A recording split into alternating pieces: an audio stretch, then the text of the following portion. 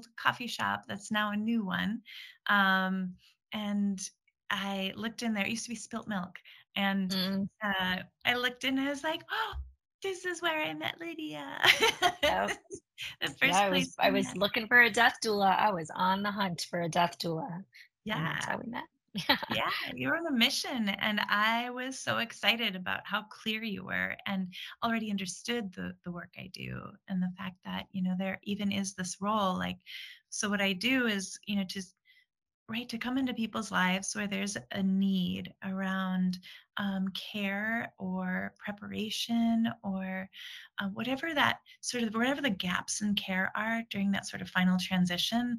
I come in as a stopgap and fill and maybe ease some of the anxiety or fear for some people. Or I think that's one of the things I'm most proud of and honored to do in this work is to meet every individual and their families where they are in need, because it's completely unique every time. So that I was able to step in and help your loved ones, and it was unique, and kind of walk them through that journey and know that just by being there, they had a little bit of extra comfort and peace around something that was just inevitably going to be terribly hard. And nobody wants their loved one to go. And so, how can I take away the peripheral ick around that so that they can just really focus on loving their person? So that's why I love doing the death doula work. And then I was beyond excited to learn about what you do and how it tied in. Like, no wonder you understood this work, because you're working with people who are aware of or needing to confront or work with aging. So yeah, tell me more in sort of like for an everyone way, what it is, like what brought you to gerontology. Why everybody needs a gerontologist. Yeah. Trust me, I'm a gerontologist. We have a bumper sticker that says that. Um, I'm Lydia Manning. I'm a gerontologist by training and vocation. I will say training because I've spent many, many years studying it. I hold a Ph.D. in gerontology that I earned from Miami of Ohio in 2011. But before that, I spent time in the field working on a master's degree. I say vocation because for me, being a gerontologist is truly a calling. I'll often say that I feel like gerontology chose me. I can't imagine not working in some capacity in the aging space, be it teaching, be it educating, be it entrepreneurially in business, be it guiding, be it coaching, consulting. I work in a variety of spaces, but a gerontologist is somebody who studies and is truly an expert in the multidimensionality of growing older. So I study aging, the psychosocial, cultural aspects of aging. I also study how society shapes aging individuals and how larger populations of people aging shape society. And so I will often say you can't think about aging without thinking about mortality. And there are a lot of people in the aging field who really are death phobic, which has Yeah. always been intriguing to me. When I teach, I tell my students in 1900, aging and mortality weren't correlated. A 6-month-old, a 6-year-old, a 16-year-old, and a 60-year-old had the same risk for death, right? And then we introduced medicines and we changed how we die, right? We quelled infectious disease. That meant people lived longer. And so now in 2023, aging and mortality, aging and death are highly correlated. And so to be able to talk about aging and not talk about dying feels, I don't know, it doesn't feel holistic to me. So I come to the aging space with an appreciation of the mortality piece too, longevity, mortality, and morbidity. Yeah. But yeah, I mean that's who I am as a gerontologist. You'll meet different people who have different brands of it. I'm a researcher as well, and so for me, it's taking everything that I've come to understand about aging, mainly from interviewing older adults, many of whom have been women, and taking all that information and being able to distill it down to themes or to variables or experiences, and then being able then to teach other people how to operationalize what I know about aging and aging well and optimal aging into your everyday own lived practice and experience. And that to me feels exciting. Yeah. um, I think there's aging doesn't have to be terrifying. We can recognize that it's a paradox. There's some really complicated, challenging, hard things associated with aging. There are some beautiful, freeing, liberating ones. But I think if we can learn how to age from others' experiences, from the people we've watched, from our mentors, if we can learn it, then we can teach it. And so I feel like there's that teaching piece that holds promise. And I know, Tiffany, I've heard you talk about in your work how the education piece is so important, because there's so much that we don't know about dying, about how our loved ones die or how we die. And I think when people don't have knowledge, they get really anxious, and then there's a Yes. lot of fear. And I think the same is true about aging. It's like there's so much mystery. And when there's mystery, then there's room for make up a narrative in your own head to make sense of it. And so sometimes that can be, I wouldn't say dangerous work, but I think it's usually a good idea to have informed narratives that you make up. Well, I love that because you do talk about, or the way you talk, it reminds me that, like, I mean, you are a risk taker in that sense, or we are when we Right. talk about, we challenge those conversations. We're constantly in um, a space where, because no one talks about it and it's this taboo, then Mhm. whether it's about aging, whether it's about dying, I love, I love the challenge of finding, okay, what's the language that's going to work? What is it that yes, informs and educates, but really gets people thinking, because it's really, you can only know so much. Okay, it's one level to actually be curious enough to learn what are your options, but then to actually take action and do something Yeah. about it.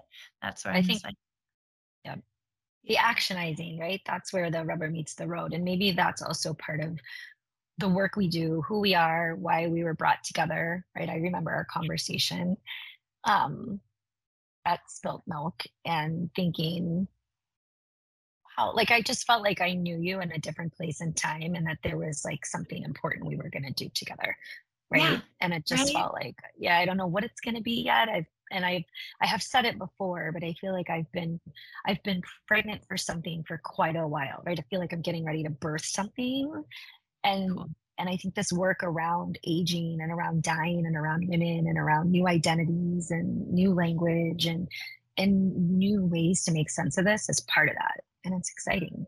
It It's is. I exciting to love that, share it.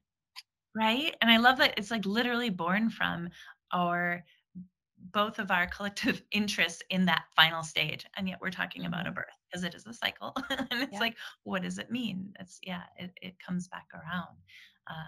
Yeah, I agree with you. I think this is the time I think people want to have connection and community and see each other.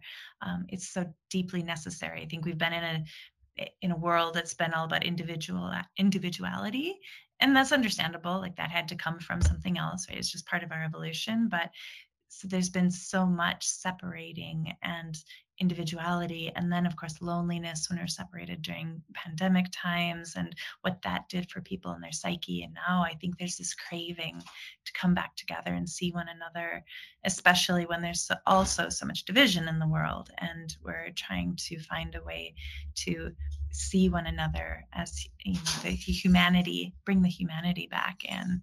And this is, I think, our way of doing that together. I think we will. I think we're going to do a great job. I think people will love spending time with our goofy. I know. I'm excited to go to our retreat, right? Even if Right? it's just the two of us. No, I'm kidding. It's fine with me. It'll, Honestly, more time for us to go on and on about it. yeah. No, it'll be great. I think women, just even thinking about our friends. I mean, we have these organic conversations when we gather, I mean, it's like, if it's in a more formal sense, like your death over dinners, or if it's just all of us when we come together to like drink wine and hang out in the yard. I hear it. And when I start to hear it in sort of these common shared spaces, people are wanting and craving it. And I feel like, okay, let's offer it. And that's what we're doing, right? That's We're it. This offering. really is born from, you're right, what people have voiced a craving for. Mm-hmm. Totally agree with you. I have to um, do what I've been told and introduce myself because I keep not doing that. So, hi, I am Tiffany Johnson. I am a death doula, a death care educator, a body worker, an artist, a humanitarian, hopefully, and somebody who is um, interested in gathering wise women in this space. Because I kind of just want to be surrounded by really awesome people. So selfishly, that's what I'm all about for this. But yeah, on a bigger scale, I think you and I just hanging out together is more than enough too. So we'll keep up with that. I feel grateful. I feel like we get to have these conversations, right? Instead of we have to. And I feel like in the aging space and the dying space, the age space, the death space, when you encounter people on the street or in the bar, in the coffee shop, what do you do? Who are you? And then they look at you like you have two heads when you tell them, oh, I work, I'm a gerontologist. I work with older adults, or I work with end of life transitions. I'm a doula. And they're like, it's almost jarring to some people. And I just think, wow, like I feel blessed and grateful that through many of just life circumstances, happenstance, I had things happen to me early in my years that really forced me to brush up against age and death. And it feels like a gift to be able to have these conversations and hold space with others while they converse about it. Yeah. It feels special. And I feel like, gosh, if I think it's so special, I should be sharing it with people. And that's also what excites me about the retreat, is that we get to share. Yeah, I love that. I know. Yeah, that's going to be wonderful.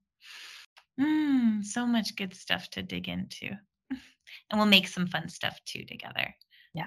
We'll talk, but we'll also, I think, create. I think we're going to create really beautiful. Do art. We're going to make art. We're going to invent new rituals. We're going to do yoga. We're going to eat, because it's energy work, right? And so with energy work comes hunger. And so we're going to feed and nourish ourselves in all kinds of wonderful ways.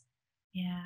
And meet people where they're at, spiritually and non-spiritually, whatever that looks like. I can't wait to have conversations around divine feminine and that. What is that? What does that mean? Yeah. Super stoked. Wisdom. What does wisdom mean? Spirituality. How do we experience all of that and name it and create language that works for us, which I think is exciting too. Yeah. Sweet. All right, my dear. This has been lovely. Thank you for visiting. Always. Thank you. We will do it next time, maybe with a glass of wine or something too. Blessed be. Blessed be. And all right. Well, wishing everybody a great amount of grace and space to cultivate and create what you want your life to look like. Thank you for joining us. I'm Tiffany. This is my dearest friend, Lydia. We'll talk to you next time.